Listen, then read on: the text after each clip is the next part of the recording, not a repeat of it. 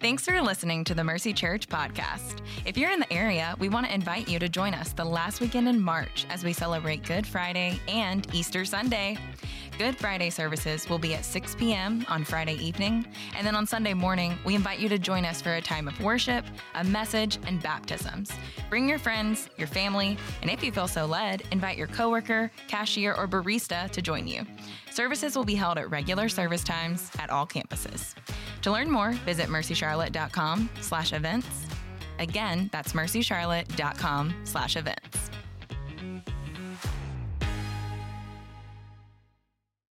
Well, good morning, church. How are you doing today? Here in the power of Christ we stand. It amazes me that our life as Christians, we live our life from a position of victory. We don't live our lives from a position of defeat. We are victorious because Christ died on the cross and he rose again. He is seated on the throne right now with all power and all authority. That's where we stand, in the power of Christ. Can I get an amen? Amen. If we haven't met, my name is Alan Warohio. From the accent, I'm from Kenya, if you haven't noticed. And I am one of the student directors here, so if you have a middle school student, high school student, can we talk after service? You agree to do that? Amen. Let's do that. We will be in Acts 17, from 16 to 34. I have a question for you this morning. Do you remember where you were, spiritually speaking, when the Lord opened your heart to the message of the gospel? Do you remember that? I remember I was in the 11th grade, and we had gone to this crusade, and the preacher preached through Matthew 7:21 to 23. This is where the Lord says, there are those of you who will come to me on Judgment Day, and you will say, hey, we prophesied in your name. We did works of miracles in your name. And the Lord will say, hold up, I never knew you. Depart from me, you workers of iniquity. And I remember that message just cutting deep into my heart because I had been a fan of Jesus. I had been a lover of the things of the Lord, like gathering with the church, like going to prayer, like being a member of the Christian club at my school, but I was not a follower of Jesus.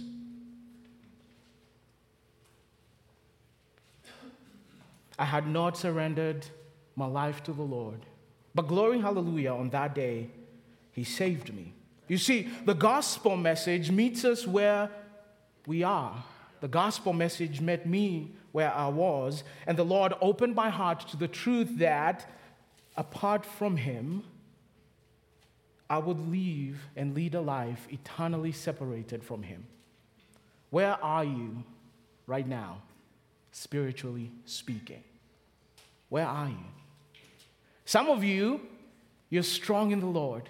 You have what I call a testimony and a song. Hallelujah. Praises to the Lord. But there is someone here today who is a fan of Jesus, but not a devoted follower of the Lord. There is someone here who is apathetic to the gospel, and yet there is someone here who is searching or even hostile to the gospel. Here is the thing. I do believe in everything in me that the Lord is able and willing to meet you where you are right now and open your heart to hear the message of the gospel and to make you a brand new person, a new creation. Here at Mercy, we keep the gospel at the center of everything we do. Throughout this series, we have been encouraged to go out and share the gospel, go out and talk to our neighbors, have gospel conversations with our friends. And I'm assuming that you are eager and anticipating having those conversations. Not only that, you are excited that the Lord of hosts has invited you to be part of his mission to save people for his glory. As we take up this commission, we need to always remember where the gospel met us so we are able to reach people where they are.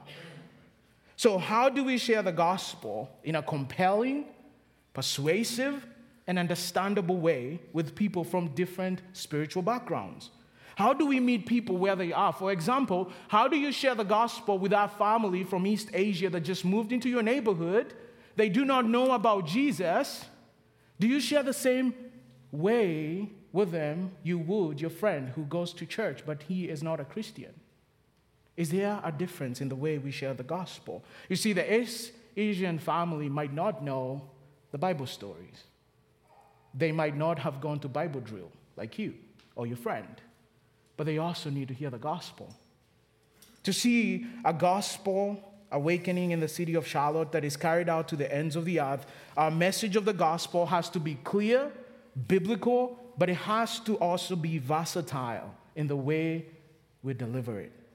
So today we will learn from Apostle Paul how to be ready in season and out of season to share the gospel with those familiar with the Christian faith and those searching and even those who are hostile to the gospel in our city. Like I said, we will be in Acts 17, 16 to 34. And in this passage, what we're going to see is how Paul shared the gospel without compromise, how he proclaimed that Jesus was the Messiah to the Jews in the synagogue and the Gentiles in the marketplace, and how he challenged even the scholarly skeptics who thought the gospel was foolishness. Paul communicated the good old gospel message, but he contextualized the message. Here's our main idea today, that the gospel meets us where we are, so let's reach people where they are. Now, I know I could have said the gospel met us where we were, but the reality is the gospel is not just the door, it's also the entire house. So both the justification and sanctification are the gospel. So even though at some point we were saved, we are still growing into the image and likeness of our Savior. So the gospel, even now, as a saved Christian, is still meeting you where you are. So let's reach people where they are. Now, I know I've said gospel like 20 times. And if this is not a familiar term to you, the gospel is the good news that God, through the death and resurrection of our Lord Jesus Christ, offers reconciliation to all men who will repent and believe in Jesus alone. That is the gospel. So our text, Acts 17, 16 to 34. If you're there, say I'm there. If you're not there, say hold up. Oh yeah, feels like. Just wait. Got my baby Bible. Just wait, hold up. To give you a little bit of context here, Paul was sent by the church in Berea to Athens to save him from some Jews who had walked miles from Thessalonica to Berea to beat him up again. So Paul here was sent to go rest. He was on vacation when he was in Athens. And maybe you who's watching online, you're on vacation. He took the gospel with him where he went. He was never afraid to share it. He was ready in season and out of season. Let's go through the text, making some observations, and then at the end, we will get some handles on how to emulate Paul in sharing the gospel, contextualizing the gospel, meeting people where they are. Verse 16.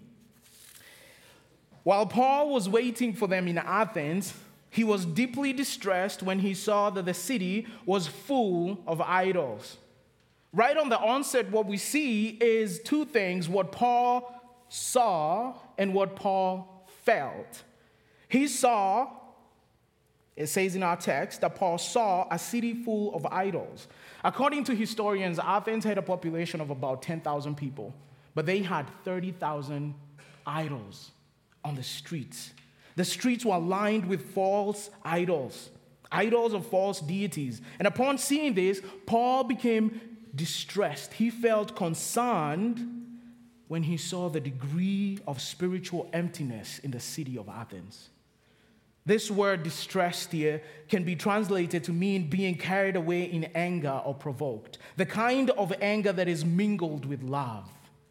One commentator says it this way: Paul experienced a mixture of righteous indignation for the name of the Lord and broken-hearted compassion for the people who worshipped false idols.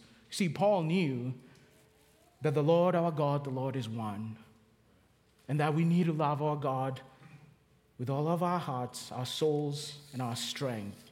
The first thing we see here is the reason why Paul shared the gospel. Paul could not stand to see God not rightly worshipped.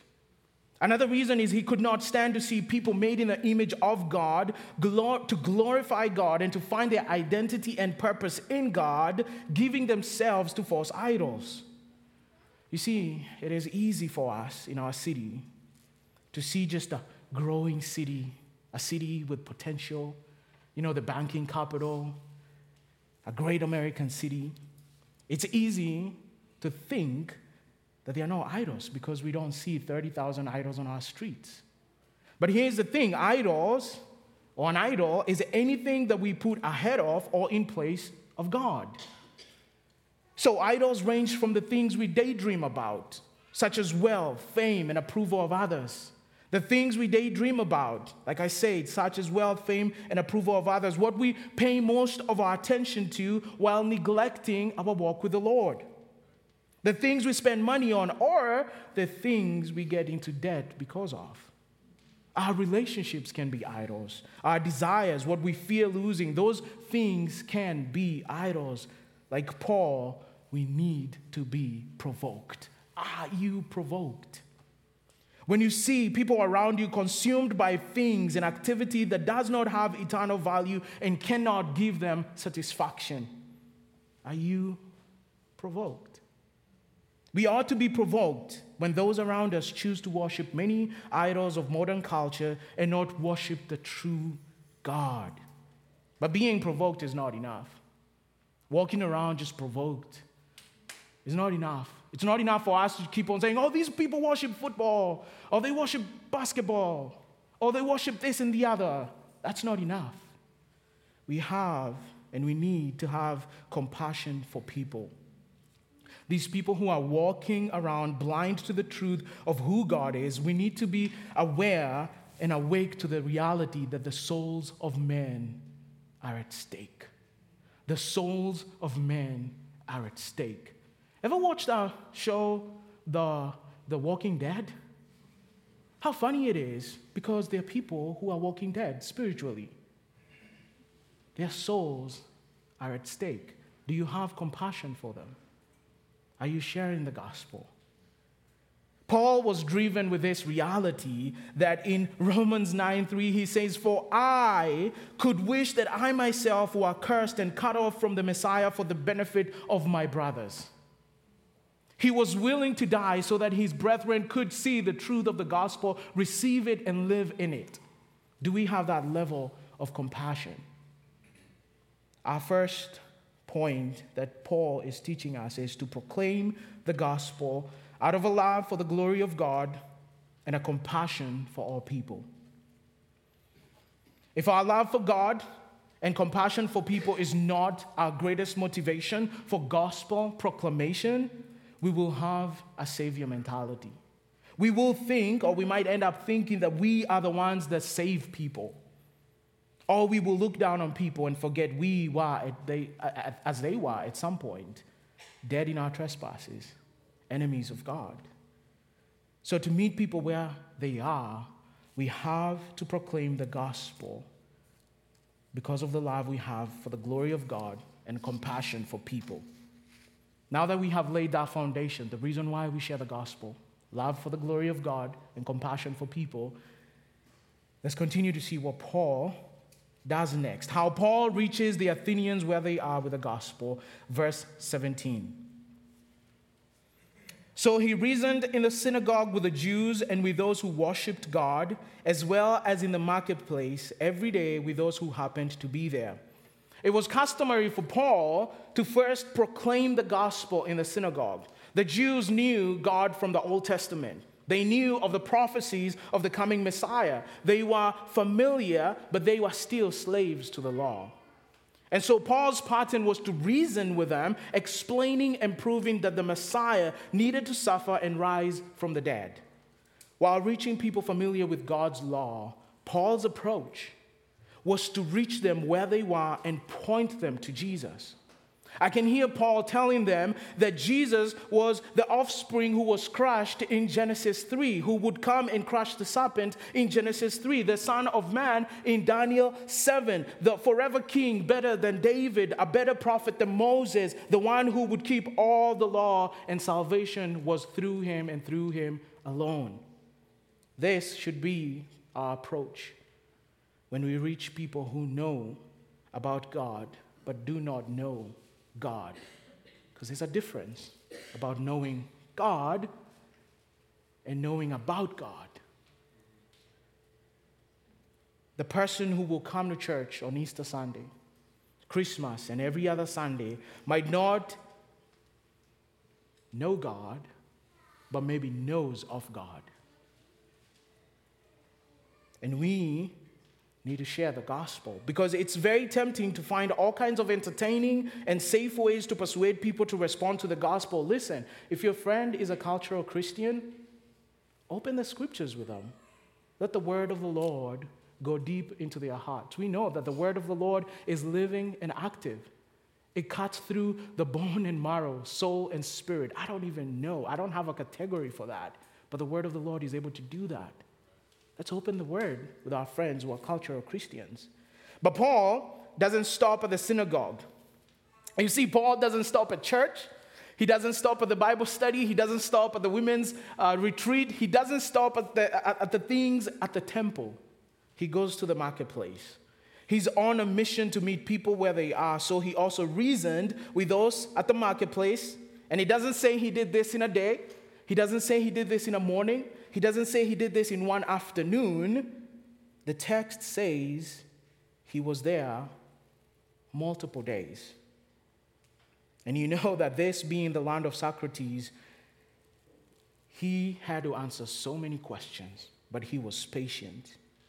He was patient and bold as he pursued and persuaded them with the truth that Jesus is the Messiah. Our second observation here is proclaiming the gospel will require us to be bold and patient.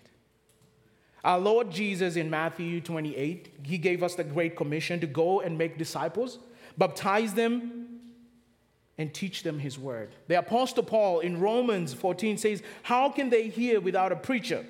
You see, this message, the good news that God has saved people, rebellious people, requires those who have received it to communicate it. But proclaiming it requires boldness and patience. Paul had to have been bold and patient to go to the synagogue and tell them, you don't have to wait for the Messiah anymore. Jesus is the Messiah. He went to the marketplace and said, Gentiles, God is Jesus. He died for your sins on the cross. Look unto him. That requires boldness and patience. Now, I'm not suggesting that we need to get into a huddle and we need to motivate ourselves to get boldness. You know, like those motivational speeches, you be bold. Tell your neighbor 3 times, be bold. Now, in your boldness, walk on these hot coals. You have boldness. No. That's not what I have in mind. That's not what our text has in mind. Listen to what Paul says to the church in Ephesus as he writes to them that they should pray for him for the sake of the gospel. He says, pray also for me that the message may be given to me when I open my mouth to make known with boldness the mystery of the gospel. For this I am an ambassador in chains. Pray that I might be bold enough to speak about it as I should, to effectively reach people where they are. We will need to be bold and patient. Let's continue to verse 18. Some of the Epicurean and Stoic philosophers also debated with him. Some said, what is this ignorant show-off trying to say? Others replied, he seems to be a preacher of foreign deities because he was telling the good news about Jesus and the resurrection. Now, the Epicureans were practical materialists. They believed that pleasure was the chief end of human existence. They believed that gods were not involved in human affairs, and there was no afterlife. And this kind of sounds familiar, right? You do you. You only live once. Do thou wilt. Have you ever heard those terms? No, it's just me? Oh, okay, all right. Stoics, on the other hand, were pantheists. They believed that God was the soul of the universe. To them, God was in everything, and everything was God. And this still sounds familiar. All roads lead to God. Coexist. the opera religion, or whatever you want to call it. It's true that nothing under the sun is new. We're just copy-pasting this stuff. Now, these guys were not very nice to Paul. They called him an ignorant show-off. Literally, what they are calling him is a seed picker, a bird that goes about picking up scraps in gutters. This group of philosophers, they valued a coherent presentation of a worldview. And so to them, Paul's thoughts were not flowing or making sense. They did not have a category for what Paul was talking about. Indeed, Paul says this in 1 Corinthians 1:18, that to those who are perishing, the message of the cross is foolishness. But to us who are being saved, it is the power of God. It's God's power. Our world is plagued with the same kind of dismissiveness towards God and the gospel. The same way it was in Athens. Some believe that Christians are deluded and silly for believing the gospel. Maybe you are here today and you came because a friend invited you and you just didn't want to be rude because, in the South, you got to be nice. That's what I've learned for the 7 years I've been in the States, living in Texas and now North Carolina. I'm like, everybody is so nice in the South. God bless you. All right.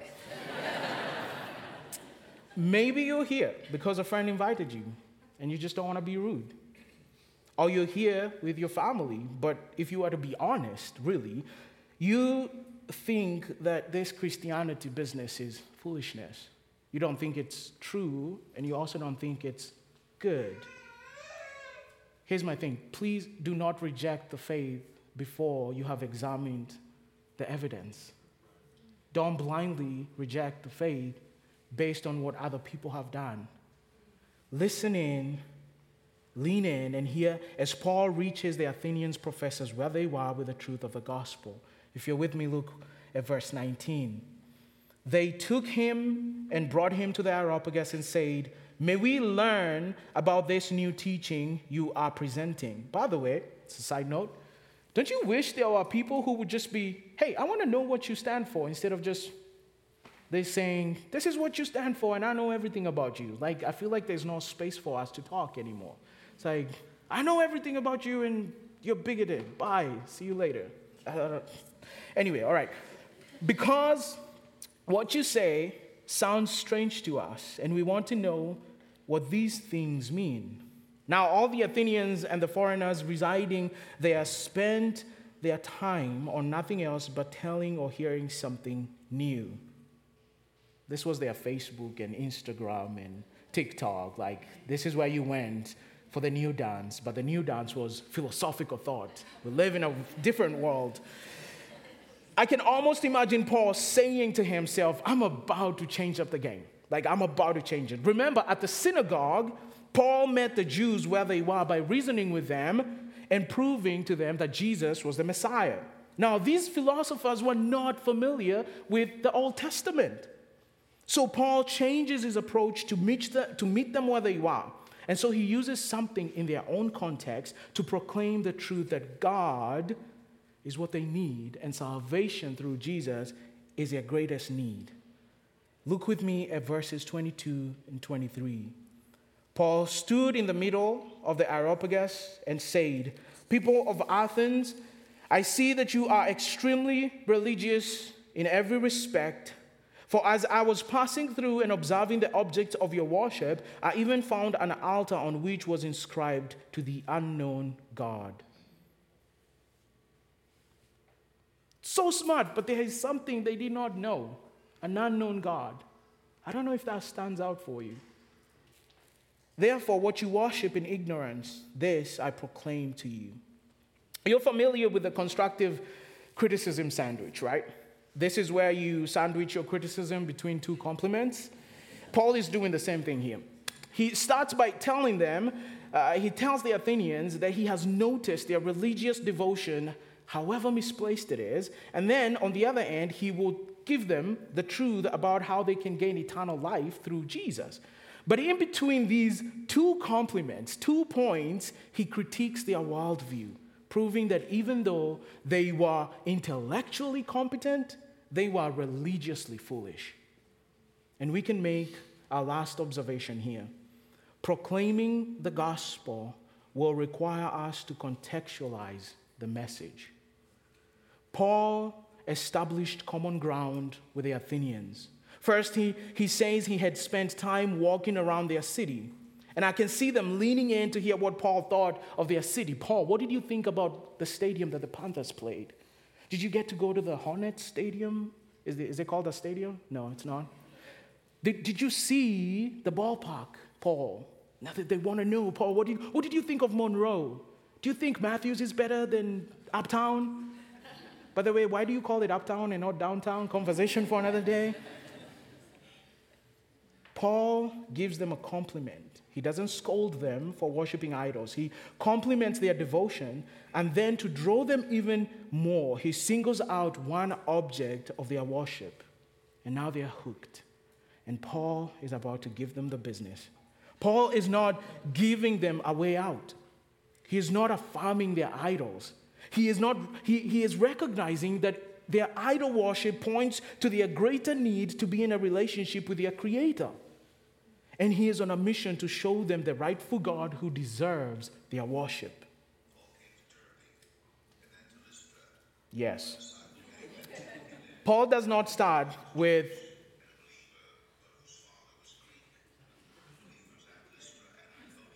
he has a better voice than me, though. Paul doesn't start with, do you go to church? He doesn't start with, do you read your Bible? He doesn't start with, do you know Jesus? Because this crowd is a different crowd. This is the party all Friday and Saturday come to church on Sunday crowd. They don't know their Bible. And to reach them, we have to use what is in their context to draw them to the goodness of our Lord. They don't know the Bible. This is the East Asian family who doesn't know Jesus, but knows maybe 2, 3, 4, 5 gods that have been structured by people's hands. This is that crowd. They have a God that they do not know, and Paul knows this God. So using his Christian worldview, Paul introduces the Athenians to God. Now we're going to go through verses 24 to 31, and we'll hear who this God is. I'm excited to hear who God is. Are you excited to hear who God is? Yeah? All right, let's go. Verse 24. The God who made the world and everything in it, he is Lord of heavens and earth, does not live in shrines made by hands, neither is he served by human hands as though he needed anything, since he himself gives everyone life and breath and all things. According to Paul, God is the creator and sustainer of life. Not only that, God does not need anything. He is self-sufficient. Paul is saying to the Athenians, ever wonder where the trees come from? The mountains, the ocean, Wrightville Beach? I love that place. Where did it come from? God made it. They were all made by God. The heavens declare the glory of God, and the skies proclaim the works of his handiwork. Listen, the order, the complexity, the beautiful design that we all see is a result of an all-powerful creator and sustainer of life. That is God.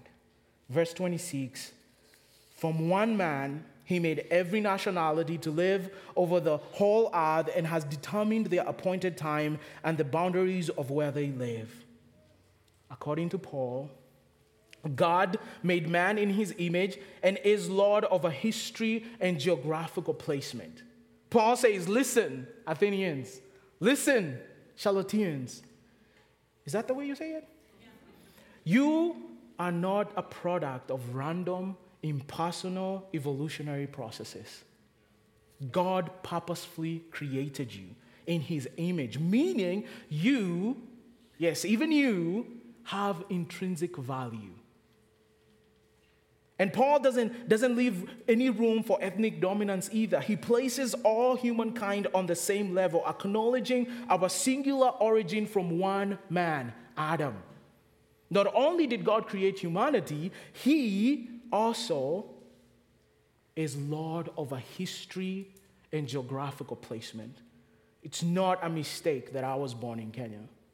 It's not a mistake that you were born where you were born. It's not a mistake that you are here right now. God determined that. The providence of God guided you to this very moment. That's what Paul is telling them. And he goes on, verse 27. He did this so that they might seek God, and perhaps they might reach out and find him, though he is not far from each one of us. For in him we live and move and have our being, as even some of our own poets have said, for we are also his offspring. Since then we are God's offspring, we shouldn't think that the divine nature is like gold or silver or stone, an image fashioned by human art and imagination. According to Paul, God is a knowable Father. Paul is still building bridges. Don't miss this. He quotes two of their poets to emphasize that God is a knowable Father. God did not make the world and then left the scene never to be seen again. He is a present, knowable Father. Not only that, he has being. If humanity gets its being from God, then there is no way that God can be a statue made by human hands. God has revealed his existence through nature. We went to summer camp the other day. We came back. By the way, Jesus saved 3 students when we went to summer camp. Yes! Woo! And we had 10 recommitments to Christ, which is awesome. And we have 2 students we're talking to seriously about accepting salvation. But here's the thing. We went to Asheville, and you can just see the beauty in the mountains. It is so cool up there. God has revealed himself through nature and what we can see. If we look at the beauty in the world, we cannot come to any other conclusion other than there is a God, because the design is so beautiful. Someone thought where all these mountains and hills and trees fall into place. But God has also revealed himself through his word. We are reading it right now. But even more importantly, God has revealed himself through his Son. In John 1:14, he tells us the word became flesh and dwelt among us. Now, as Christians, we know that our Father is more than a creator God. He is our Heavenly Father who adopted us as his children through the finished work of Jesus. Verse 30 to 31. Therefore, having overlooked the times of ignorance, God now commands all people everywhere to repent, because he has set a day when he is going to judge the world in righteousness by the man he has appointed. He has provided proof of this to everyone by raising him from the dead. According to Paul, God is a merciful judge. Paul lets the Athenians know that the living God will not overlook their worship of idols. He is the only one who should be worshipped. He is the rightful judge of the world, and he has appointed a day when he will pass judgment on the world. Paul lets them know that they are currently in a state of war with God because they have chosen to worship idols. They have elevated themselves to a point of creating gods in their own image.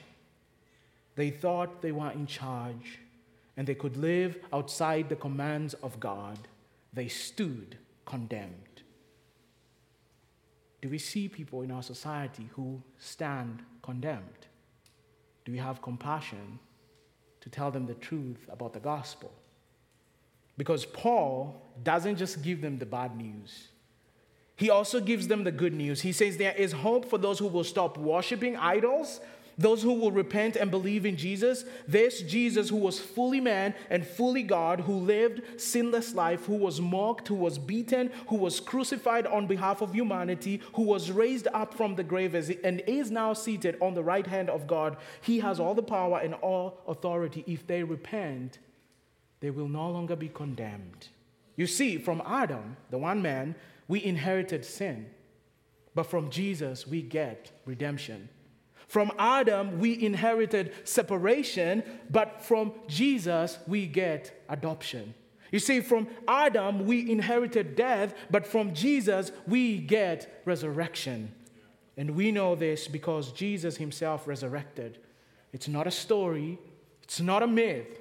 He did resurrect. According to 1 Corinthians 15, Jesus, the resurrected Jesus, was seen by 500 people. He is alive. He rose from the grave. And that, ladies and gentlemen, brothers and sisters, is the basis of our faith. He is alive. And as a result of that, verse 32 to 34. When they heard about the resurrection of the dead, some began to ridicule him, but others said, "Would like to hear from you again about this." So Paul left their presence. However, some people joined him and believed, including Dionysius the Areopagite, a woman named Damaris, and others with them. Brothers and sisters, when we proclaim the gospel, we should expect the same response. Some will ridicule. Some will be reluctant. And yet some will receive this message. They will repent and they will believe in the Lord Jesus Christ. Ours is to be faithful to the Lord and proclaim the gospel. As we conclude, I would like to give you some handles on how we can meet people where they are, because Christ met us where we were. These are not exhaustive, by the way. You can add a bunch of them. We can trade them on social media. But they are a good start. 1, pray for unbelievers. When was the last time you actually fell on your knees and prayed for the lost neighbors you have, or the lost friend, or the family member who is an unbeliever? This week we usually have staff prayer every week, and Sarah, she led us to pray for the people of India and Indian heritage in our city. And we believe that God is able. We should have a holy expectation that God is able to change people. But prayer is the best tool for evangelism. Let's be on our faces praying for lost people. Like, if we truly believe that the souls of men and women depend and are hanging on this message of the gospel, then who saves people? It's God, right? So let's pray. And as we do that, let's also pray for the Lord of the harvest to send workers into the field. The second thing is build bridges. What if we use the many connections we have to meet people for the sake of the gospel? The many connections we have with people to meet them for the gospel. We need to leverage our points of contact with unbelievers to reach them where they are. By the way, do you have unbelievers that are your friends?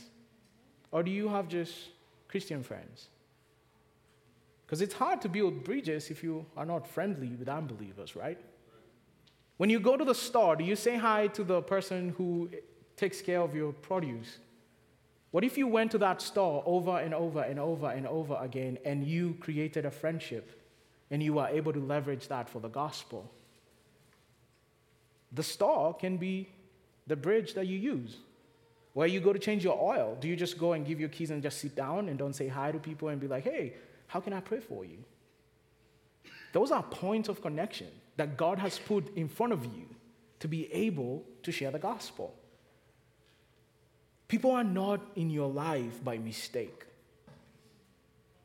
According to research, people are open to attending a church gathering or Bible study if you just ask them. If you just ask. How about while you invite your friends to come watch the NBA finals, you simply say, "Hey, you want to go to church with me on Sunday? You want to read the Bible with me? Hey, how can I pray for you?" And see what happens. Just leave it with the Lord and see what happens. The third thing is understand the culture. Get to know what people around you value and treasure and point them to how Jesus can eternally satisfy them. Then whatever it is that they're chasing after. A good book you can start, I think it's a good starting point. You can read Counterfeit Gods by Timothy Keller. I heard someone call him Tim K the other day. I was like, is that like borderline disrespectful? Also, honestly, talk to unbelievers around you to find out what they value. Meet them where they are. Build those relationships with the gospel in mind. The best way to understand the culture you're in is to talk to people. So talk to people. Find out what is it that you value the most and point them to Jesus. And the last one is engage the culture. All right, brothers and sisters in Christ, we cannot afford to retreat and let the skeptical intellectuals who reject the truth, the existence of God, the meaning of life, and humanity's need for salvation to be the only voice in the marketplace. We got to talk. Everyone goes to the marketplace with their own presuppositions. Our presupposition is that there is a God and Jesus is king, and y'all need to get saved because if you don't, there is a day of judgment. It's okay to bring that to the marketplace. There is nothing that God cannot speak into, whether it's school, whether it's sexuality, whether it's politics, because these are the gods of our modern society, right? God has something to say about those things. So let us bring them to the marketplace with humility, boldness, and intelligence, armed with the truth of our faith. Let's engage the culture. We need to be bold, and we need to bring our convictions to the marketplace. But we have to be nice about it. Not in a southern nice way, but in a gospel nice way.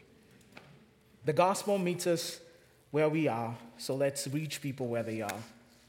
Paul was on a mission to persecute Christians, and Jesus met him where he was, and he became one of the most renowned evangelists in the world.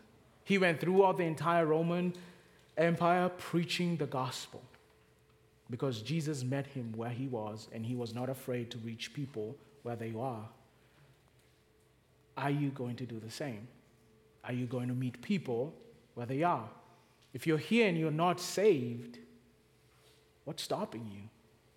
Jesus has died on the cross. He's done everything necessary for your salvation.